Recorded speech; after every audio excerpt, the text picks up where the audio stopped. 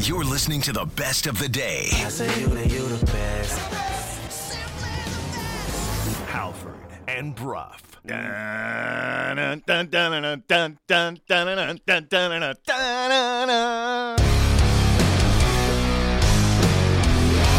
You're listening to Halford and Brough.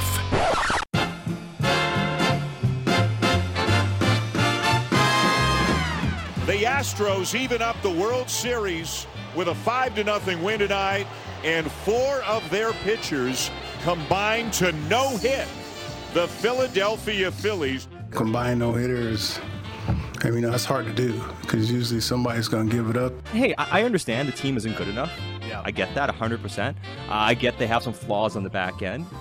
But does that explain why not a single player on this team has good habits? All anybody wanted was to see the Canucks stop digging, right? Just, you want to get out of a hole? Stop digging. Stop digging. Just stop. Now dig up, stupid. Good morning, Vancouver. 6:01 on a Thursday. Happy Thursday, everybody. It is Halford. It is Brough. It is Sportsnet 650. We are coming to you live from the Kintec Studios in beautiful Fairview Slopes in Vancouver. Jason, good morning. Good morning. A-Dog, how are you? I'm well. How are you? Good, thank you. Laddie, how are you? Hello, hello. Hello, hello. Halford and Brough in the morning is brought to you by the Dilawri family of Acura dealers. Experience the Dilawri difference today by visiting your nearest Dilawri Acura dealer today. I mentioned we are coming to you live from the Kintec Studios. Jason, tell the people more about Kintec. Kintec Footwear and Orthotics. We love you so. Canada's favorite orthotics provider, supported by over 1,500 5-star Google reviews. Find your perfect fit at kintec.net. Big show ahead on a Thursday. Massive sports day today and tonight as well. 6:30, Peter Galindo, our soccer expert from Sportsnet. He's also going to be our correspondent, boots on the ground in Qatar for the World Cup. We're going to talk to Peter about the Canadian squad announced yesterday that will have the first of the final 2 warm-up matches for the 2022 World Cup in Qatar. This team goes to Bahrain, loaded with MLS guys, so we'll ask Peter what that means. What are the big developments over the last couple of weeks? Going to ask him about Stephen Eustachio. Lots of questions for Peter Galindo of Sportsnet as we get closer and closer to the World Cup. Will Peter know the dates that the roster has to be set for the World Cup, et cetera, et cetera? Peter knows it all. Okay. We will throw all kinds of questions at him, Okay. and if he can't answer it, we will Google it. We'll Google it. Google Okay. it, yeah. All right. 7 o'clock, Rick Campbell, head coach of the British Columbia Lions, joins us. The Lions are just a few days away from their biggest game in at the least 6 years and maybe a decade. The CFL playoffs return to BC Place on Sunday. Nathan Rourke took a bunch of first-team reps at practice yesterday, so we'll ask Rick about that. Also, the Lions have a big announcement today. Big announcement. Yeah, it was, a couple of... First, the Canucks had that major announcement. That was major a major announcement? Press This is a big conference. announcement. Note the difference. Was it? Is it not major? It's not made big? Major? I think actually they used the word major as Yeah. well. So I wonder what that's going to be. I was thinking maybe the Grey Cup coming here in a year or two. I don't know. They're going to sign Horvat to an extension. It's possible. It is possible. 7 o'clock, Rick Campbell is going to join us to talk all things BC They did Lions. use major, by the way. Did Confirmed. they? Yeah, so 2 major announcements in a week, not discounting the major announcement that we had about the Halford and Brough World Cup watch party. Right. What a week for announcements. Those things come in threes. Oh, we've got some good news and some bad news. The good news is you've got an extension. The bad news is it's in the CFL. You know how to play football? We're going to think outside the box here, Bo. That's how we're going to break out of this slump. Okay, 7:30, David Amber is going to join us, Sportsnet NHL host. It is a massive, massive night in the NHL tonight. 13 games. 13, including the Canucks and Ducks. 7 p.m., Rogers Arena, BX David and Kevin, of course, are co-workers now on the panel at Sportsnet, so we'll talk to him at 7:30, and then 8 o'clock to preview the Canucks and Ducks, Brendan Batchelor, the play-by-play voice of those Canucks. So working in reverse, 8 o'clock it's Batch, 7:30 it's David Amber, 7 o'clock it's Rick Campbell, 6:30 it's Peter Galindo. You've got hockey tonight, you've got Thursday Night Football tonight, you've got Game 5 of the World Series tonight, you've got NBA tonight. There's a ton of sports to consume. We've got some tickets to give away as well. We also have tickets to give away to Saturday's game. That's correct, Andy? Saturday's game against Nashville. That's right. So it's a big show. It's a big night. It's a great time to be doing the Sprots. So without further ado, let's look back. Let's tell everybody what happened. Hey, did you guys see the game last night? No. What happened? I missed all the as your life can be. What happened? Missed it? You missed that? What happened? Wednesday, as it will henceforth be known, was griping about the Canucks Day here on the Halford and Brough Show, and then on the rest of the shows on the Sportsnet 650 lineup. Everybody was muy caliente on Wednesday. Extra spicy, crispy, if you will. Everyone was fired up across the board. Except for us, though, we were just like, we're in acceptance. We've come to accept this is a bad team. And you know how at the beginning of the season, you and I were both like, we don't want this season to go pear-shaped again, because some people accuse the media of being like, you guys love it when the team is bad. Mm-hmm. And I get why that's out there. There are some media that kind of relish that opportunity. And we are sometimes at our best in those. Sometimes. But overall, like, big picture, it's bad for business. It's bad for the show. Fewer people listen. So we were sitting there at the beginning of the season going, man, like, I don't even know if I'll be angry if the Canucks start off badly again. I'll just kind of be like out of gas. Yeah. You know, like out of anger, out of, like getting tired of just yelling, and, it's not always fun. Sometimes it's fun, but it's not always fun. But, this is what a good team does, and I'm talking about Sportsnet 650, the team. When we were down, when we were not feeling the energy to yell about the Canucks, other people on the roster, other people up and down the lineup picked us up. Now, I want to make this abundantly clear. This is by no means a coordinated effort. We don't have the capabilities to do that. We can barely put together like a staff party. Never mind the entire staff being aligned. This is pure, organic rage. Well, it just comes down to good habits, Sats just got good He's habits. disciplined. He's disciplined. Yeah. That's true. Yeah. And Drance is, I don't know. He's just fiery. Yeah, I guess. But the point being is this is all very organic. To any of you media conspiracists out there who thought that all of the shows got together and we tried to come in with our stage of grief, which is acceptance, and then other shows were going to show their stages. Still in the anger phase. That's right. That's not how it happened. It all just kind of unfolded, which is the best part, because everyone knows when that particular breaking point is. Yours was a while ago. Like, people are asking for the Mount Brough explosion. I know. I love that on Twitter, and Bruce is like, I don't have the strength anymore. Yeah. I just can't do it. You know what? I'm out of lava. Yeah.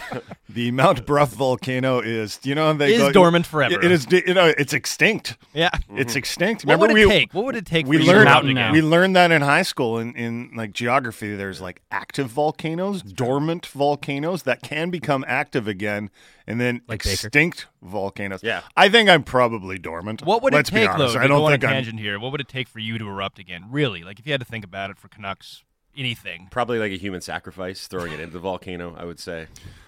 There must be a new breaking point for Brough. I hope we find it. I want to see it again. Probably like a crazy, like another OEL trade. Yeah. Like trading more first-round draft Trading picks. Demko might do Trading it. more. No. That Really? Honestly, man, like, if we're gonna talk about, I'm open to any possibility. Don't make him go down this road. He has No. He has no Laddie. affinity. He has no affinity for nobody on the team. I had nobody. He doesn't like Nobody. anybody. Pedersen? I mean, yeah, I'm open Goodness. to anything at this point. A little too moody for my liking. The only thing I'm against is keep doing whatever they're doing. I don't want that. Anything different. Like, I'm open to anything. You can move both Pedersens. Both Elias Pedersens, as far Yeah, as he's concerned. and Lane Peterson, is that a guy now? Like, Also move him too? Yeah. But anyway, we do want to harken back to yesterday, because it was fun listening for a change on Sportsnet 650. It was entertaining. So we're going to start with, we should go, what? Why? Why? Flip that. Say that. Why? Why can't I Fun say listening that? for a change. Well, I mean, come place on. of work. Sometimes echoing the listeners. Sometimes Pop entertainment. up the other shows maybe a little bit. Sometimes entertainment is not at the forefront of a lot of different shows' minds. They're there to do God. whatever else it is that they do. But we're gonna focus here on the entertainment. Keep digging. factor. Grant is going to have to tell you to stop digging. They all know this. I'm not saying anything out loud. Grant's They gonna all be here with know Rob they're tomorrow. not entertaining. Yeah, they know that I know it. It's not my fault. They know that I know that they know that I know. Right? I mean, come on.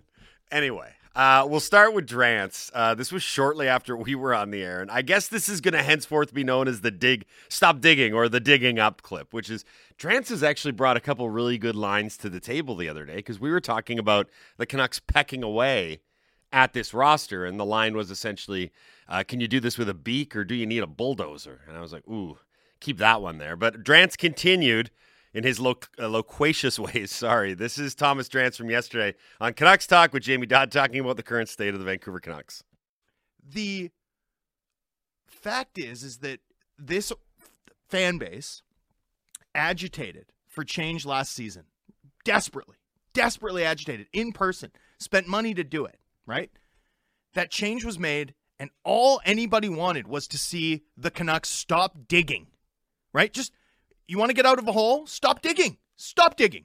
Just stop. Just stop digging. You don't need to change it overnight, despite what the organization might say about this market's expectations. We're not looking for fantasy hockey trades. We really aren't. Just stop digging. But this team can't help itself, right? How do you commit $75 million in forward salaries since the market opened on July 13th, right? How do you add win now pieces, a 29-year-old, a 27-year-old, and go 2-6-2?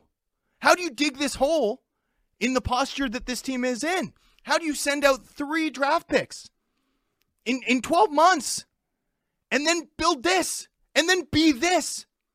How does a management group come in talking about prioritizing cap flexibility and getting younger, and how they're not buying the strong run to close last season because the goaltending patched over a lot of the issues that the club had?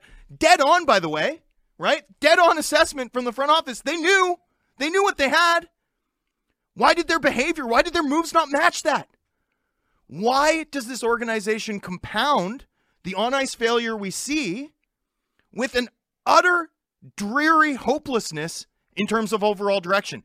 It's not normal. It's not normal. Fans are not being just outrageous hysterics in a Canadian market. When they look at this and say, what? What? Are you serious? What? That's the only reasonable reaction. He's out of line, but he's right. He ain't wrong. He's I'll not say wrong that. at all. I'll say that. He's not wrong at all. That was the confusing thing about the offseason. And we went into this offseason thinking there's going to be pretty significant changes. And it was almost like this management group went into this offseason with an unrealistic expectation of how they were going to clear cap space. They're like, right, we're going to clear some contracts out. Did you know there's a flat cap and people don't want your bad players?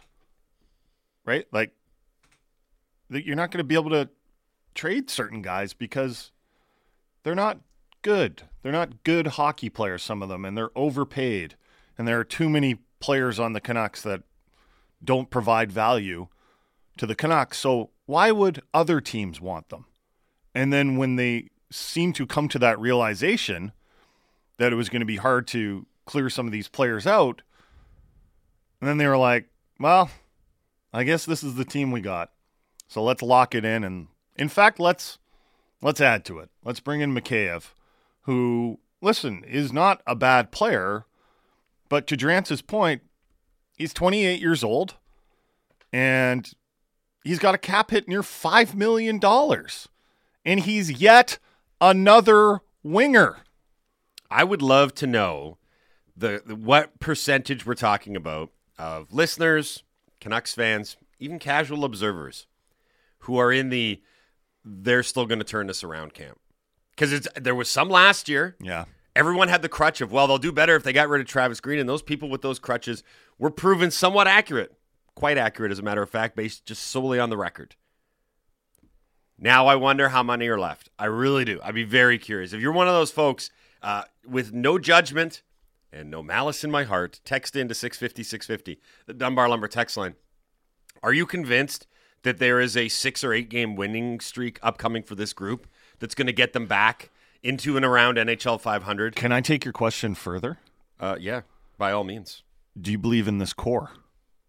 Do you believe... You're asking the listeners now, right? Yeah. Yeah. Do you... 650-650, text in. Do you guys believe in this core group of players?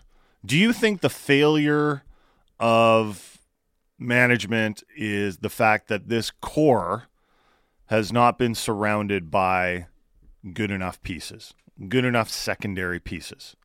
And let's call the core Miller, Pettersson, Horvat, Hughes, and Demko. Do you think if those guys are your leading players, so they're your leaders, they're your culture setters, they're your best players, so you can't add anyone better than those guys, but you can add good secondary pieces. Do you think, realistically, if that core was surrounded by a better supporting group, that the Canucks would be Stanley Cup contenders? Because I don't. Because what I'd like to do now is play the second spicy clip from yesterday, as again, united we are in our disappointment with the hockey squadron. Sportsnet 650 bringing it all day yesterday. Satyar Shah, who was on the afternoon. This is after Drance's Keep Digging. Why Keep Digging? Rant. Sat kind of alludes to what you're talking about here. This roster on the whole, I believe he called it unserious. There were some real harsh words for the habits and the routines and the practices of the guys that currently construct the Vancouver Canucks roster. Here is Satyar Shah yesterday in the afternoon talking about the Canucks, just like Drance did. This is an unserious group of players. Yeah. They really, really are, right? Like, as far as the habits go, as far as the real desire and discipline it takes to be a good winning hockey team. And hey, I understand the team isn't good enough. Yeah, I get that 100%. I get they have some flaws on the back end. But does that explain why not a single player on this team has good habits? Like, which player can hang their hat on every single game? I do the right thing, and I uphold that standard for the rest of my teammates. Who does that? Is it the captain? I know he scored 2 goals. He's got 8 on the season. Fantastic. Is it him that ran around like a chicken with his head cut off on the PK? Yeah. Even admitted, gives up the seam pass across because he's trying to close down on Dougie Hamilton when he's got so much space to cover. Way too much. Overcommits. Yep. JT Miller, he's standing there waving his stick up in the air. Why is it not on the ice? Yep. Tyler Myers, people get mad at him. What is he supposed to do? Yeah. These guys are moving too far out. He's got to cover space. I mean, then there's Quinn Hughes, like on the second goal, he's losing a board battle, then he doesn't box out McLeod, But I mean, JT multiple mistakes. JT and Bo have played in the NHL for almost a decade. Yeah. Like 600 games. Yeah. And they don't have these habits. Those are your leaders. Your captain, your emotional leader. Tanner Pearson takes a penalty 200 feet from his own net. He's the guy you pay to be the detailed discipline guy. An absolutely useless penalty to take. Oliver Ekman-Larsson gets caught. So who on this team upholds that standard, that discipline? Got a few texts into the Dunbar Lumber text line. No, I don't believe in the current core. I don't think JT can be the guy for your team to be considered elite. Another text. The core has shown that they can't even make the playoffs regularly. How are you supposed to believe in them? A few people saying, yeah, I believe in the core. One text, core is good. Besser is a shadow of himself. Trade him. Okay. Well, that's partially Is he part of the core? I don't even... Well, so nobody said the core is good. Don't get me wrong. I can understand. I can very much understand if someone was to say, tear this thing back to 3 studs, Demko, Pettersson, and Hughes, because I think they've all shown enough at the NHL level and they're young enough that you can build around. But I don't think they can be your best players. I really don't. That's fine. You're more than welcome to your opinion. We're a very open show when it comes to opinions. We don't want to close anybody off, right? But stop talking. Yeah, please shut up. But at the same time, I could understand a lot of people looking at this and saying, I don't even want to tear it back to those 3. I'm not sure that those 3 are the right 3 pillars to build around. That's kind of what we're asking here. And these are very fair questions to have conceptually and big picture. When you're 2-6-2, They're 1/8 of the way through the season. They're the worst team in the NHL. Well, They're dead last in record. No one is worse. You know what I think about is if the Canucks were to rebuild, let's just throw it out there. If they were, if you don't trade Demko, Pettersson, or Hughes, how many assets to help you rebuild, whether it's futures, draft picks, whatever, what can you trade? Well, I mean, that's a great question. And that's where you're what has value right now? And that's why you have to say, well, maybe we can't even do that. It's not a retool. It's a rebuild. We got to start from scratch, et cetera, et cetera, et cetera, right? And, I mean, it's happened before. Look at Buffalo right now. Buffalo was lousy for a decade, but when they got Eichel, that was it, right? That was their guy. And then it went south. And guess what? Jack Eichel was no longer their guy. So they had to reverse course and start all over again. And you want to talk about no success in an era. The Eichel era brought nothing to Buffalo. No good times, no playoff success. It was just a bunch of coaches left in his wake and a bunch of GMs. So they knocked it back, started all over again, and didn't use Eichel as a pillar moving forward. Eichel was part of the reason why they're on the trajectory that they're on. This is just an example we're throwing out here. That's it. I'm not saying go that route. Not saying be bad for a decade, but there are big picture conceptual questions that need to be asked, partly because, Jason, people are starting to tune out on the day-to-day. Mm-hmm. People are already not all that thrilled about what the team is doing on defense or who should be drawing in or who the fourth-line center should be or which goalie should start tonight, and we're seeing it because people have the apathy setting in earlier than ever, and that's what happens when your team is dead last in the NHL. I thought it was really interesting to hear Sat talk about habits, and he said who in this group of players has good habits and shows them consistently. And we've been talking about that in terms of, like, you know, we ask questions like, who's the Canucks' best two-way forward? And we'd have this debate, and most people would say Petey, or some people would say, well, Mikheyev, apparently. But then we'd go up and down the lineup. We go like, they're, you know, especially with Tyler Mott being no longer part of the group, you're kind of like, geez, I don't know.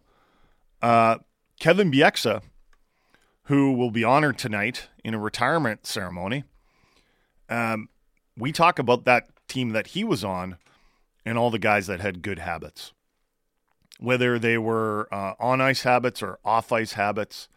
We heard so much about the culture that was built in Vancouver where guys saw this goal in front of them of trying to win a Stanley Cup and of being an elite team in the NHL, and they took it serious. Yeah, they had some fun. Yeah, I'm sure they went out and had some really good nights together. But when they lost, you'd hear stories like, yeah, we lost. We should have won that game. Nobody's going out tonight. Yep. It was that sort of culture, and then that culture with a bunch of losing gradually got eroded away. No ice cream for you tonight, Daniel. But back to the thing about habits. Think of all the guys that played hockey for those teams that had good habits. So for the forwards, they were defensively responsible. You had a guy that won a Selke in Ryan Kessler. Alex Burrows, good penalty killer. Manny Malhotra, out on the PK, would win the faceoff almost every time, and the Canucks would clear the puck down the ice. Like, guys that would win battles along the boards. Chris Higgins would work along the wall and win battles. And I've only just mentioned the forwards here. You go back to the defense. Alex Edler, if he went into a puck battle in the corner, 90% of the time he was coming out with the puck. Dan Hamhuis was just like an overall really good defenseman. Was he an elite offensive? You know, the Canucks didn't have like a Norris Trophy candidate on the back end, but they had all these pieces that complemented each other. Like, it seemed to be put together well. You know, you had Hamhuis and Bieksa that were kind of the shutdown pair. You had Edler and Ehrhoff who were a little more offensive, although Edler was good defensively despite the criticism he got sometimes. And then you had, you know, because injuries happen, you had depth. Like, I haven't even mentioned Sammy Salo. When healthy, Sammy Salo, what was he, on the third pair? Like, and it's just, you go up and down the lineup and you're like, that guy has good habits. That guy has good habits. He's usually on the right side of the puck, to the point where it was a big deal if one player didn't have those habits. Remember how much time we talked about like Shane O'Brien? Well, he's not in shape. Well, do you want to be serious? Be serious there. You're an unserious defenseman. Because this is a serious hockey team. I get it. And just because, you have a few good attributes, we can't just overlook the bad ones to throw you in there. Mm-hmm. But we've gotten to the overlooking stage in Vancouver for the last decade. They're like, yeah, he's not a perfect player, but, he's better than anything they got, so put him in there. Yeah, and there is a dynamic locally, and this is with a lot of different outside factors, but there's a very uniqueness to this market in that the Canucks are so heavily focused, so heavily scrutinized, and so heavily adored by people that I think sometimes there's a certain attachment to, let's be honest, sort of average, everyday, run-of-the-mill players that you can't let them go. Now, I'll say this. It works in both ways. Because let's be honest, Kevin Bieksa has a special place with this particular market, with this particular team, with this particular fan base that he's probably would never have gotten anywhere else. There's but a lot of it has to do with what you were just talking about, but also with this market. If this market likes you or loves you, it will be fiercely loyal and forever in your corner, and even willing to welcome you back when you do something wrong. And that's partly because the Canucks are the biggest show in town, and people have grown up with 50 years of this, 50 plus years of this. But that can also work in the negative, because at a certain point, I do think that someone is going to need to step in and say, while we all love a lot of these guys individually, people love Hughes, people love Pettersson, people love Demko, people love JT Miller, right? As scrutinized as he's been to start this year, people loved him last year, wanted him to stick around for the long haul. Sometimes you put together a group with the best intentions that you think is going to work, and then you just realize you're not good enough. It's not any one person's fault. The group just didn't work. That's roster construction. Mm-hmm. It was really funny when Steve Nash got fired the other day. They had Kevin Durant up on the podium. And I'm sitting back and I'm like, I can't wait to hear what he has to say, because he's probably one of the major reasons that Nash is out the door. Yeah, he just said we played bad basketball. But you know what he said? He's like, this doesn't take away from Steve's basketball IQ or how smart Steve Nash is about basketball. It just didn't work. And I was like, that seems like too simple, but also probably accurate, that it was just never going to work because Nash wasn't the right guy. That team was too screwed up, and nothing was going to fix it. They fired Nash as a sacrificial lamb. He had to go. But even Durant acknowledged it just wasn't going to work. It wasn't working, it hadn't worked, and it wasn't going to work. And coming to that point is tough for a lot of people, but at a certain point, you got to have it. Because if you keep doing the same thing over and over and over again, as I bring this back to the Canucks, apathy isn't just going to set in. It's never going to leave. It's just going to be there. And apathy is not a great characteristic for a sporting fan base. I'll tell you that. Anyway, we got a lot we got to get into. Yeah, we'll give you a little break from the Canucks negativity. That's the good news. The bad news for some of you is it's soccer talk. And then followed by CFL talk. How about that? We're going to have Peter Galindo at 6:30. We're going to have Rick Campbell. Rick Campbell's at 7 today, Andy, right? Or is he at 7:30? 7 o'clock. He's at 7 o'clock. Yeah, perfect. So we're going to go Canadian soccer and Canadian football as we change it up here on your home of the Canucks Sportsnet 650. Galindo next to talk about Canada as we inch closer and closer to the World Cup. I will also update everybody on the status of the Halford and Brough watch party for that opener, Canada-Belgium on November 23rd, 11 o'clock at the Hollywood Theater. So we got a lot more to get to. Don't go anywhere. Halford Brough, Sportsnet 650. This is the best of Halford and Brough. Download the full show through Apple, Google, Spotify, or wherever you get your podcasts. You're listening to the best of the day. Halford and Brough.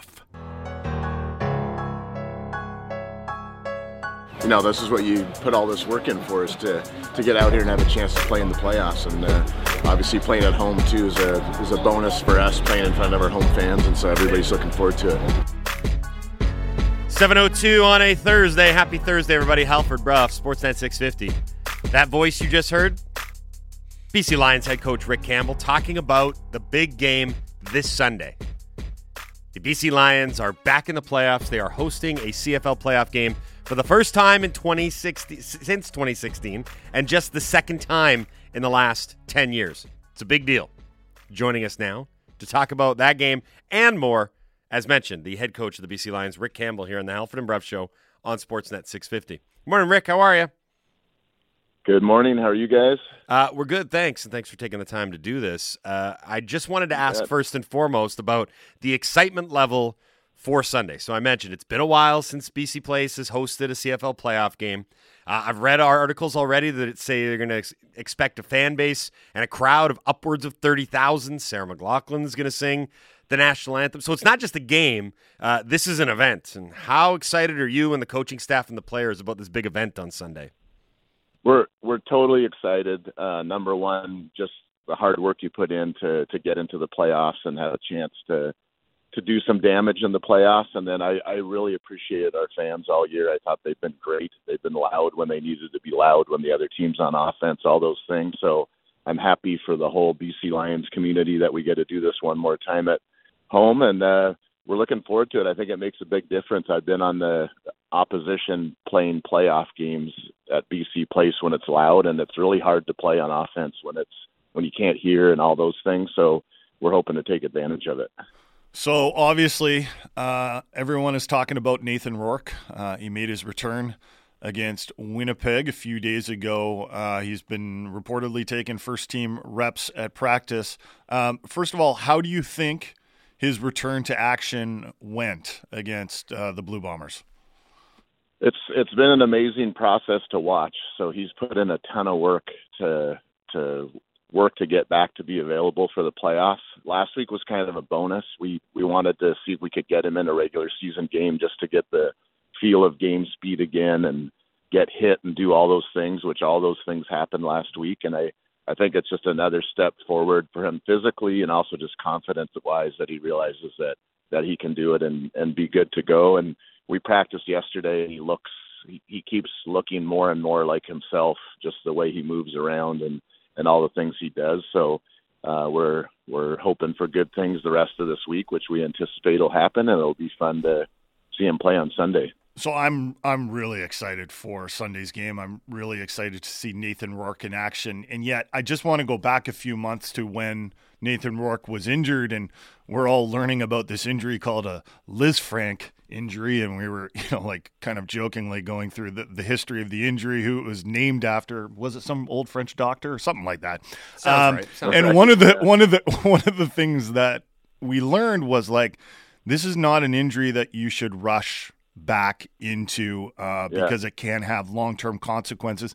Can you maybe just take the listeners and the fans through the work that you've done with doctors? Because listen, Nathan Rourke is a young guy. He's got a bright future ahead of himself, and I don't think anyone wants to see him put in a situation, even though, we want to see him play, but we don't want to see him risk his career either.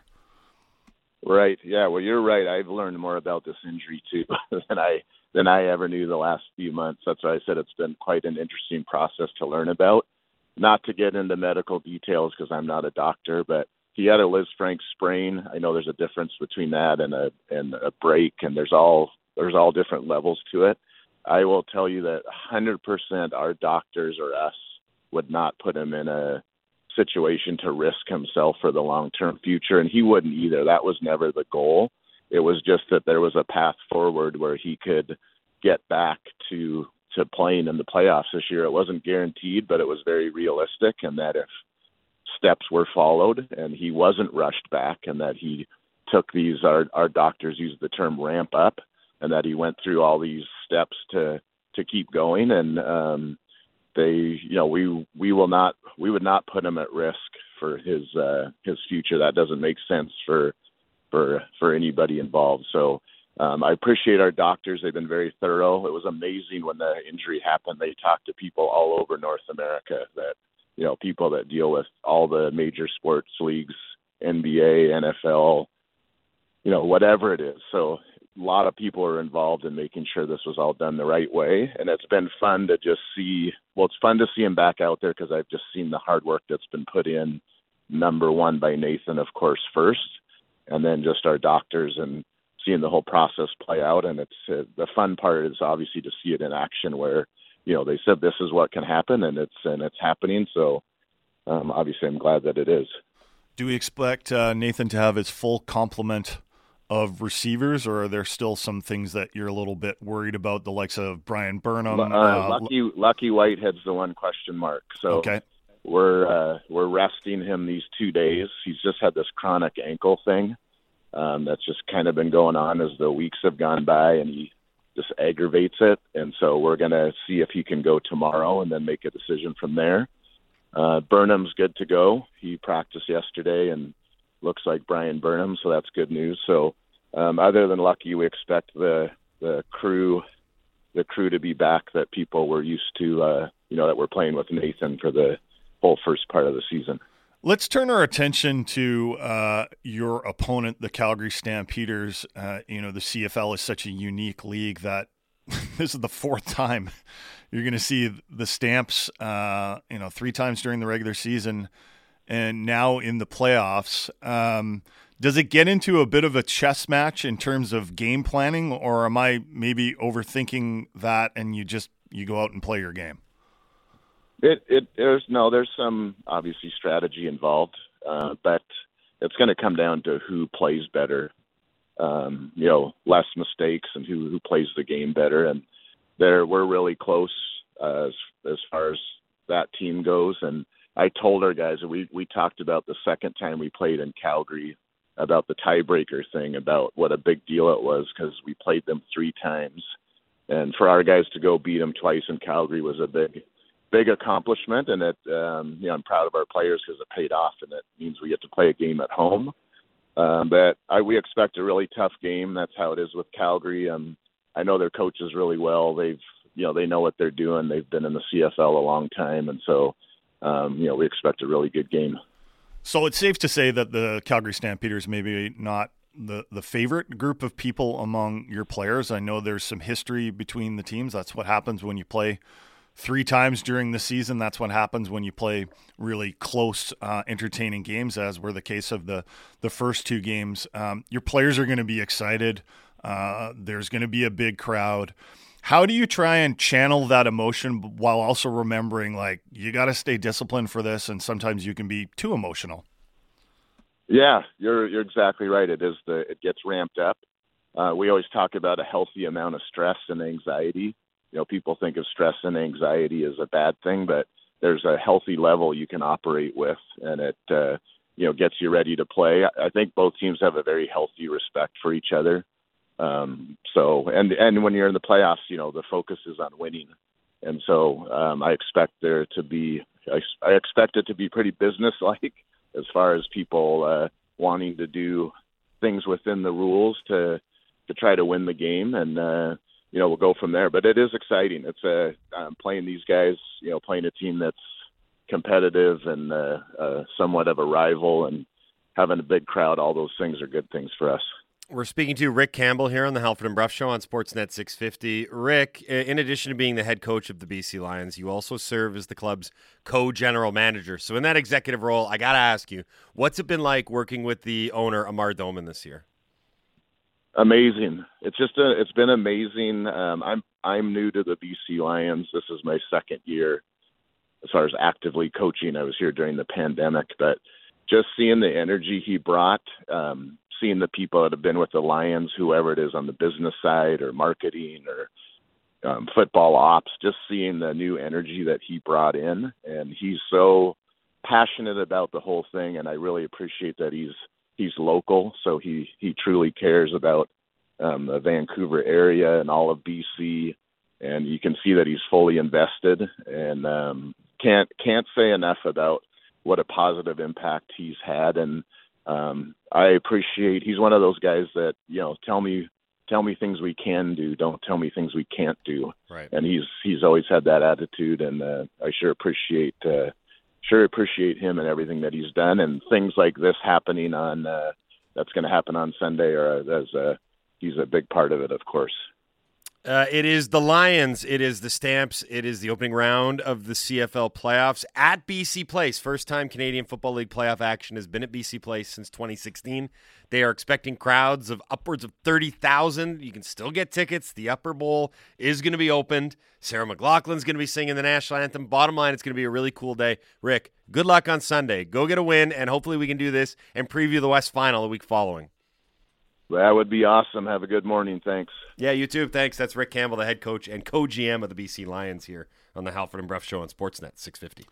So the Vancouver Canucks play tonight against the Anaheim Ducks. It's Kevin Bieksa's retirement ceremony.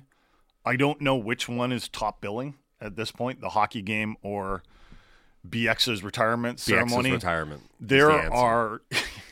There are legitimate questions to be asked ahead of this game, like the type of questions that we'd always ask, like, should Spencer Martin start tonight? Should Jack Rathbone play? We can talk about those things with Brendan Batchelor at 8 o'clock, but just for a few minutes here, I want to talk about the juxtaposition of Bieksa getting honored during one of the worst starts in franchise history, because I don't really think that can be ignored. Sure. I think it's safe to say that Bieksa was the type of player that Canucks fans would love to see on this team right now. Just going through all the good things about him. He was drafted and developed by the team. A 5th-round draft pick. So nothing was gifted to this guy. He was tough. He backed up his words with his fists when necessary. He came up big in the big moments, scoring the goal that sent the Canucks to the Stanley Cup final. He was proud as hell to be a Canuck. He was a good person. And he was a good person without being a goody two-shoes. Does that make sense? Like he wasn't too good. No, he was good, but he didn't need to let everyone know that he was this good person. He was very funny, but also super competitive. Like there's no doubt he had a good sense of humor, but he took his job seriously, and he was a good teammate. Looking back, listen, he wasn't a perfect player by any means. He wasn't what you'd call an elite defenseman, but he was a legit top 4 guy who played in all situations. He killed penalties. He got power play time. He did all the things that you need to do to be a successful defenseman. He blocked shots. He hit guys. He won battles along the boards. He engaged. He wanted to battle. And as mentioned, he dropped the gloves when necessary. The Canucks defense today is just barely a shadow of that unit that Bieksa played on. Harken back to those days. Typically, Bieksa would pair with Hamhuis. Edler was with Ehrhoff, and that left Sammy Salo as an extra when everyone was healthy, which granted, that was rare. Everyone was healthy. But that's called depth. And you look at the way that group was built. It wasn't any one way. Bieksa and Edler were draft picks. Ehrhoff and Salo were acquired in really savvy trades where not all that much was given up, with all due respect to Peter Schaefer. Hamhuis was an unrestricted free agent signing who left money on the table to join a contender and play close to home. Remember that time when people would take less money to come to the Vancouver Canucks? That's what contender, they have that advantage where people want to play for a winner. We already mentioned this on the show a little bit, but just to reiterate, because we've talked about the mix of the current players on this Canucks team. Like, if you look at that back end that Bieksa was part of, there are all these complementary pieces. Sure. You had puck moving ability. You had defensive ability. You had physicality. There wasn't one elite defenseman back there. Like, there was no one that was getting, Norris Trophy votes or Norris Trophy consideration. But this is the key, guys. They all provided value for what they were being paid, how much they took up against the cap. They were all positive pieces for the Vancouver Canucks. Yeah, in terms of a blue line construction, it was great.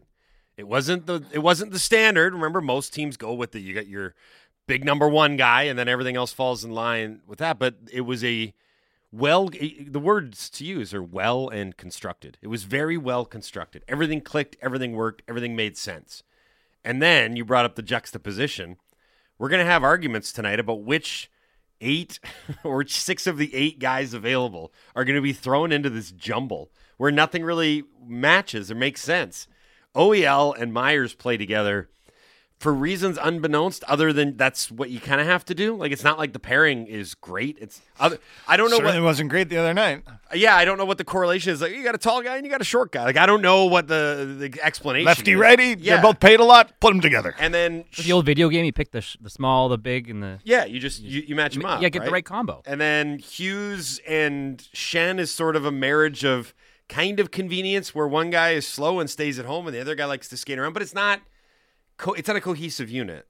And now they've got the added element of it's going to change repeatedly because they have 8 guys for 6 spots, and then assuming Dermott and maybe Pullman, I don't know, get healthy, then it becomes 9. Now, here's the thing. What happened in 2011, a lot of luck has to go your way too. And a lot of things have to happen that are out of your control. As a management group and a coach, all you can really do is put the guys together and then tell them what their roles are and how you want them to execute, and then say, go. Go out into the world, young men, be NHL-capable NHL defensemen. But this roster construction, you would never say that this is the way to do it. The Canucks in 2011, there was proof of concept. You're like, you can build a Stanley Cup finalist caliber defense without having a clear-cut number one and with a bunch of good, not greats. That's what they did in 94, too. But with this, I think the one thing you can say is I've never looked at how this defense has been built and said this is a good way to go about it. This is a good blueprint. This is a good road plan, roadmap, whatever.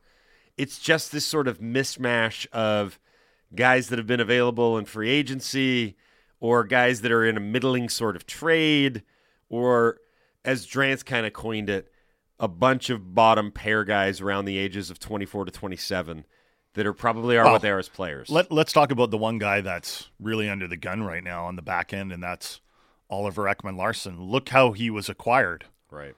It wasn't like the Canucks were dying to get Oliver Ekman-Larsson. They were dying to get rid of some bad contracts, some bad short-term contracts. So they were willing to take a long-term gamble on Oliver Ekman-Larsson.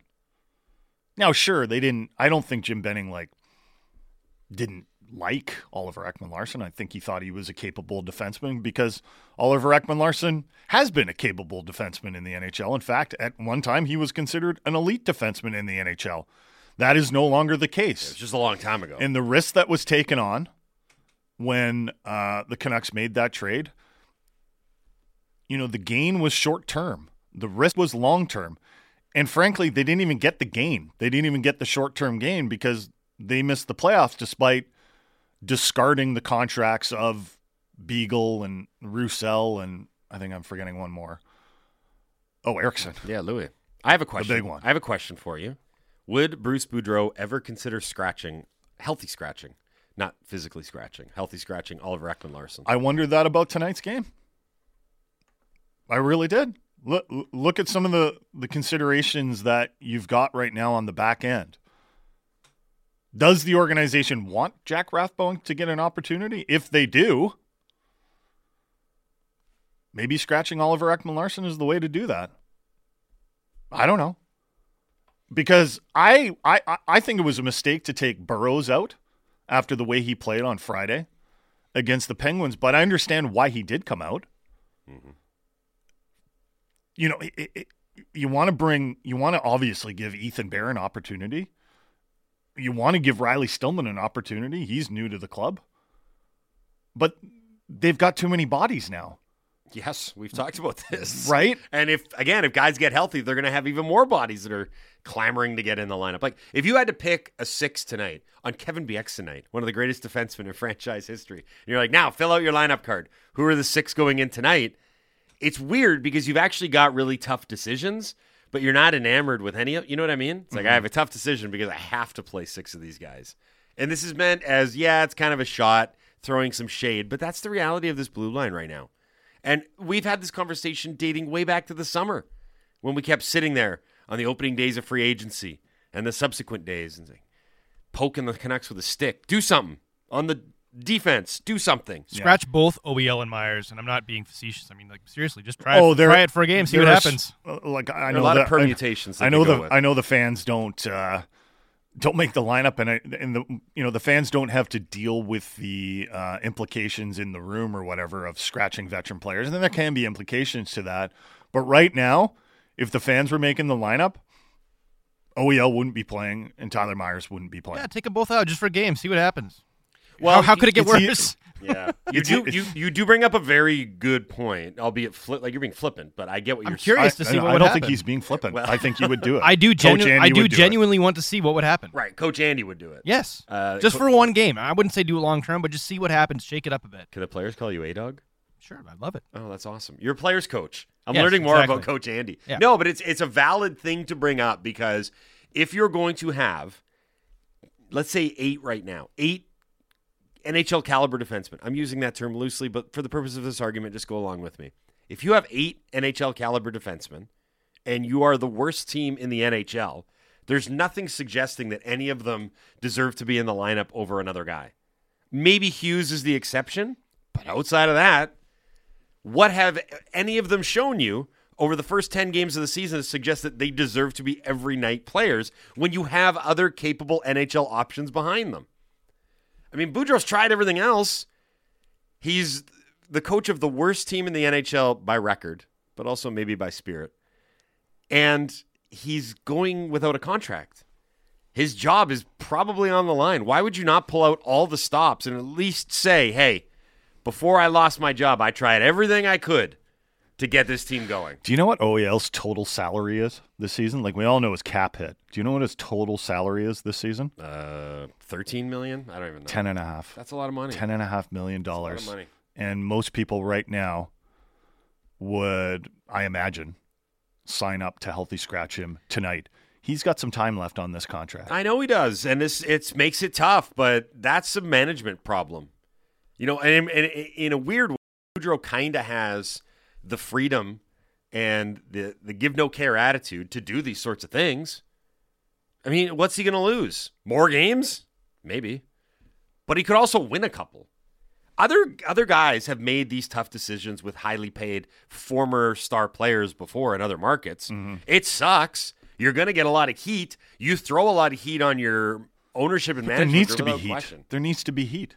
Well, there needs to be, you know, I know Connor Garland got healthy scratched one night. Okay. Mm-hmm. And we did see some implications from that, right? Like, there was, I don't know if it was a coincidence that the reports about the dressing room came out right after that. Could have been. I know some people theorized that. But this group needs to be shaken up. Mm-hmm. It's happened before in other markets with other players who have big, long, onerous contracts and aren't playing up to that dollar sign. And I don't know if it's going to fix everything for this team. I doubt that it will, because this team feels like it has a lot of issues. But at this stage of the game, given how dire things are, you should be willing to try pretty much anything. Pretty much anything. And remember, a healthy scratch isn't a death knell in a lot of places. I think the Sabres healthy scratch Jeff Skinner. And were able to bring him back, even though they knew that they were tied to him for an awfully long time. Just as an example. It sends a message, right? It sends a message that there's a standard for everyone, regardless of what your contractual obligation is. And also that you're showing the group, we're going to do everything, and we're going to uncover or turn over every stone to try and get better and get wins.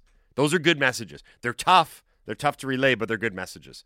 Coming up on the Halford and Bruff Show on Sportsnet 650, more hockey talk to come. We'll talk Canucks with David Amber, but we can also get into a night on the calendar in which there are 13 NHL games, and a lot of really good ones too.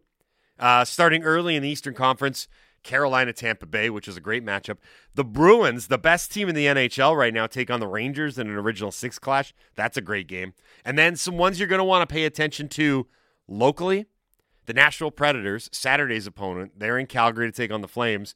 And the red-hot New Jersey Devils, who just beat the Canucks the other night, They're in Edmonton to take on Connor McDavid, Leon Draisaitl, and the Oilers. So lots of good games tonight. Lots to talk about. We'll talk about it with David Amber from Sportsnet. That's coming up next on the Halford and Bruff Show on Sportsnet 650. This is the best of Halford and Bruff. Download the full show through Apple, Google, Spotify, or wherever you get your podcasts.